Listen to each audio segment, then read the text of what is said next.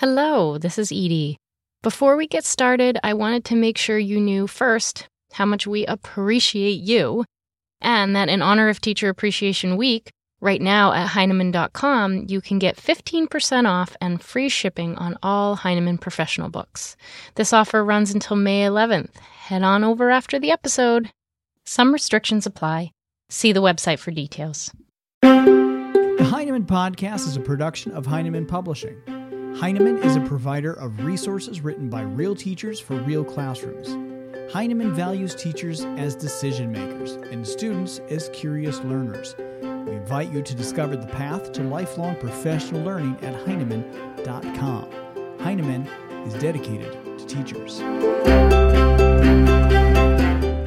I'm Brad from Heinemann. The idea that students should be college and career ready when they leave high school has become a major focus in education, but much of this conversation has been on reading readiness. What about writing readiness? Today on the Heinemann Podcast, we're speaking with author Liz Prather.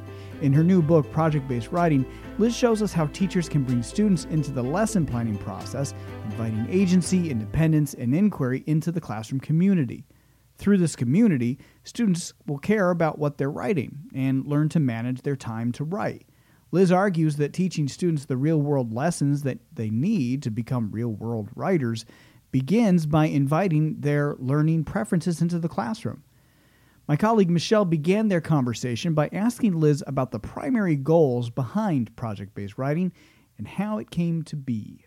What are the primary goals of project-based writing? When I think of project-based writing, I ask myself really two questions. Does this exist in the real world of writing?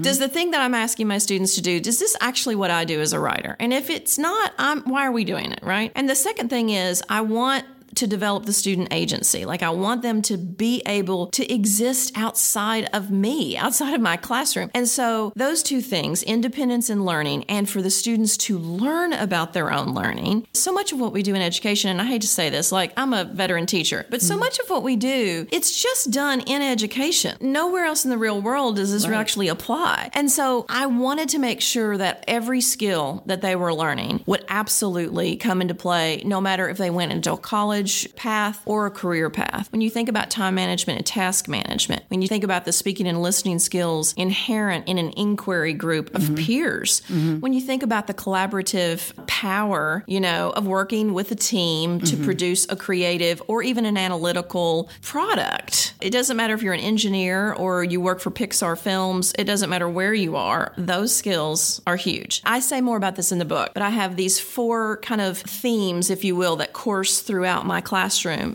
One of them obviously is reading. One of them obviously is writing. But the other two are the community, the big community strand, and then project management. And when I say project management to kids, when I'm kind of selling this idea to them, project management sounds so foreign to anything they've ever heard of in the English classroom, right? It sounds almost cold and kind of clinical and businessy, and they don't really trust it maybe. Project management is the way any artist, any creative person, any thinker actually manages the logistics, like the nuts and bolts of how do you take an unformed, nebulous idea and take it through all of the necessary steps to be able to communicate it to another person, whether that is a movie audience of millions or that is your parents who are trying to convince to allow you to get your license or whatever it is. It's just one person communicating to the other. But being able to take it through all those steps really actually engenders so many more skills for kids. You make it explicit. I love that. Like you said, this nebulous thing, but you make it explicit. You talk about in the next chapter, transparency. The question I had was, can you talk about the ways teachers can build this classroom community, the way you let the kids know right away? Within the first 2 days, I let them in on the specialness of what we're doing. And it feels a little transgressive even, we're in the school. I say this in the book, we're in school, but we're not of the school. It's kind of like when you come into this classroom, what we're doing is very different. This is like a laboratory, or this is like a think tank, or this is like a research facility in some way. And so I really want my students to buy in early with what we're doing. And this is not something I impose on them. This is something that I'm saying to them. This is a brave new world, and I want you to see the benefit of each of these steps. And so that's number one, really selling them on the specialness of this and the utility of this, how functional this process is. And then the second thing is being incredibly transparent about what I'm doing. It's like a lot of times I think, and I did this for years as a teacher, you do all this planning and then you turn around to your class and you do the show, right? Well, why not let the kids in on all this planning? Right. Like you're cutting them out of the very thing that makes learning really powerful, right? Is all that struggle and that cognitive dissonance that you have when you don't understand how something works and you got to figure out how to work it and,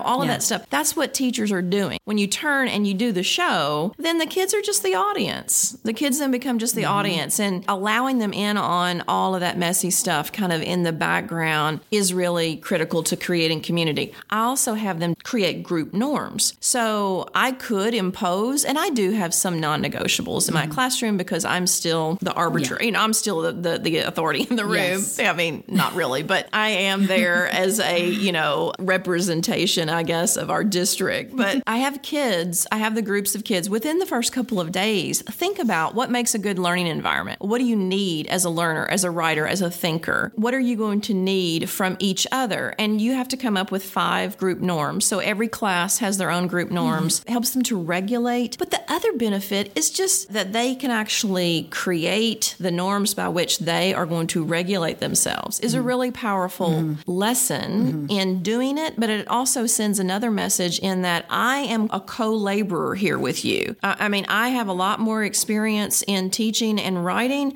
but we are co-laborers, in this process, in this business. It sends a message to kids, whether you explicitly say that or not. That's what that does. When you allow them to create their own rubrics, for example, about how their creative projects will be scored. So how can teachers help students discover topics for their projects? I was curious about that process. Yeah. A couple of things have to happen before students can understand that anything they can write about is worth writing about. So you have to convince students that their own mind has to be significant enough to them. Like they have to believe in the significance of their own experience and the significance of their own mind before they're willing to put all of that down on paper for other people to read it. So I'm from Kentucky, and in Kentucky, a lot of kids have this idea that culture happens elsewhere. It happens in LA or it happens in New York or someplace, but it doesn't happen in Kentucky, right? They don't understand how rich their culture is, and they don't understand, or they don't feel as if their culture is rich, and they don't understand that they can take something as simple as snapping beans with their grandparents, sitting on the porch, and make a beautiful, rich narrative out of that. But I love that you share, too, when the kid isn't connecting with something, the thing, you can get down to how you really need to push them to find a topic. Yeah. So I have kids writing about whatever they're interested in, Korean pop music or, some video game, or if they're interested in seltzer water. I have a girl right now that's writing a blog on different kinds of sparkling water. There you go. What?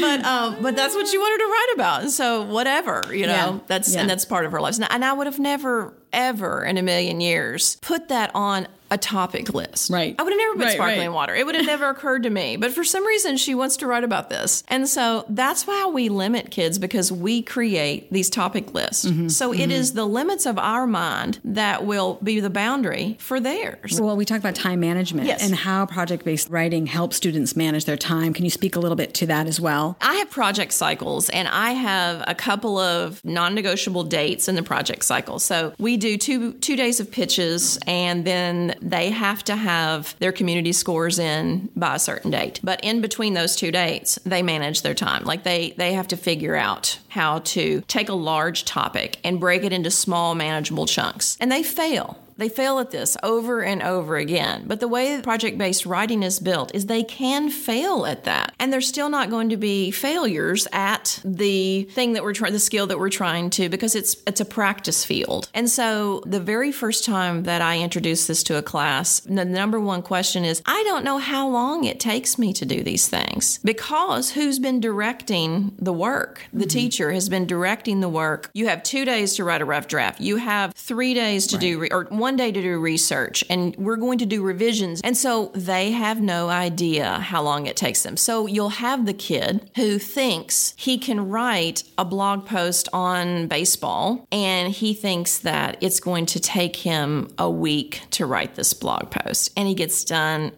does the research, and he is able to interview the people that he needs to interview, and he's able to draft it and frame it, and he's done in 3 days. Okay, that tells him something about the way he works. But it just tells him about the way he works with blog writing. So if he decided the next project cycle to do like the first couple of chapters of a novel, or he decided to do an essay, an analytical essay. So they learn all kinds of things about different projects will create different time issues. And I have to be able to be knowledgeable and honest about my own time habits. You know, time management is such a personal thing. And the time management that kids have right now, every kid that walks in my room, they do it the night before it's due. They learn nothing. And they say to you, oh, I work better when I have the pressure of the clock. No, that's not true, actually. You don't work better, but you think you work better because you're up against the clock at that point. And so you have to do this. And that's the only skill that you've developed is panic and pressure. That's the only skill. And so what this does is it releases the pressure, and you have to create actual mini goals every day. So how they work is they create like a timeline or a schedule or a calendar for themselves, and they put in daily goals, but they also have to track themselves. So for example, I write a lot about this in the book. And you have charts, I think, in the book as well. And I have charts. Yes, love that. Yeah, I have charts in the book, and you can see how kids do this. So it's a great analytical and reflective tool for kids. It creates such self-awareness about who they are as humans, really. Yeah. So they'll have like their goal for Monday is to do research. Then they have to say at the end of the day what they actually did. And it is so illuminating when you go back and read that. So I'm thinking of a couple of kids who were going to do research. What happened was the internet was down. So they couldn't do they couldn't do research online. So they had to then fall back and think, what could I do that would be productive in this space? They said, I wasted about 30 minutes organizing my book bag. And they had to put that on. They had to put that on. Even though that was wasted time, they had to put it because learning about how you waste time is learning how you sabotage yourself. And so that's really critical. Like, you know, I don't know that I knew that at 17 or was even aware that that was a thing, you know, that what I was doing was really sabotaging and creating a dysfunctional use of time instead of a productive one. You know, I wanted to ask you a little bit about if you could touch on how project-based writing helps teachers address Common Core and other standards. Sure. I think it hits every single standard. And I have a nice, in one of the appendix in the book, it has a nice little fold-out chart where you can see where every single deliverable, I have about 14 to 16 deliverables, depending on how you set up project-based writing in your classroom. I have full-fledged project-based writing in the classroom. So I have all 16 deliverables. And you can see on those different standards, so many of them are duplicated and so many of them are hit multiple times in the project cycle. And it's not an isolated skill that you're teaching. It's not an isolated content that you're teaching. It's just this large, very rich task-based thing that we do, which hits all these things and in multiple ways. So in the inquiry week, for example, students have to bring their projects to the table, and they have to present it to their peers in a process we call, it's annotation and say back. And we call the whole week inquiry week. So they bring it in, and it's kind of like, here's my prototype of this product, and how does it work, and how does it not work?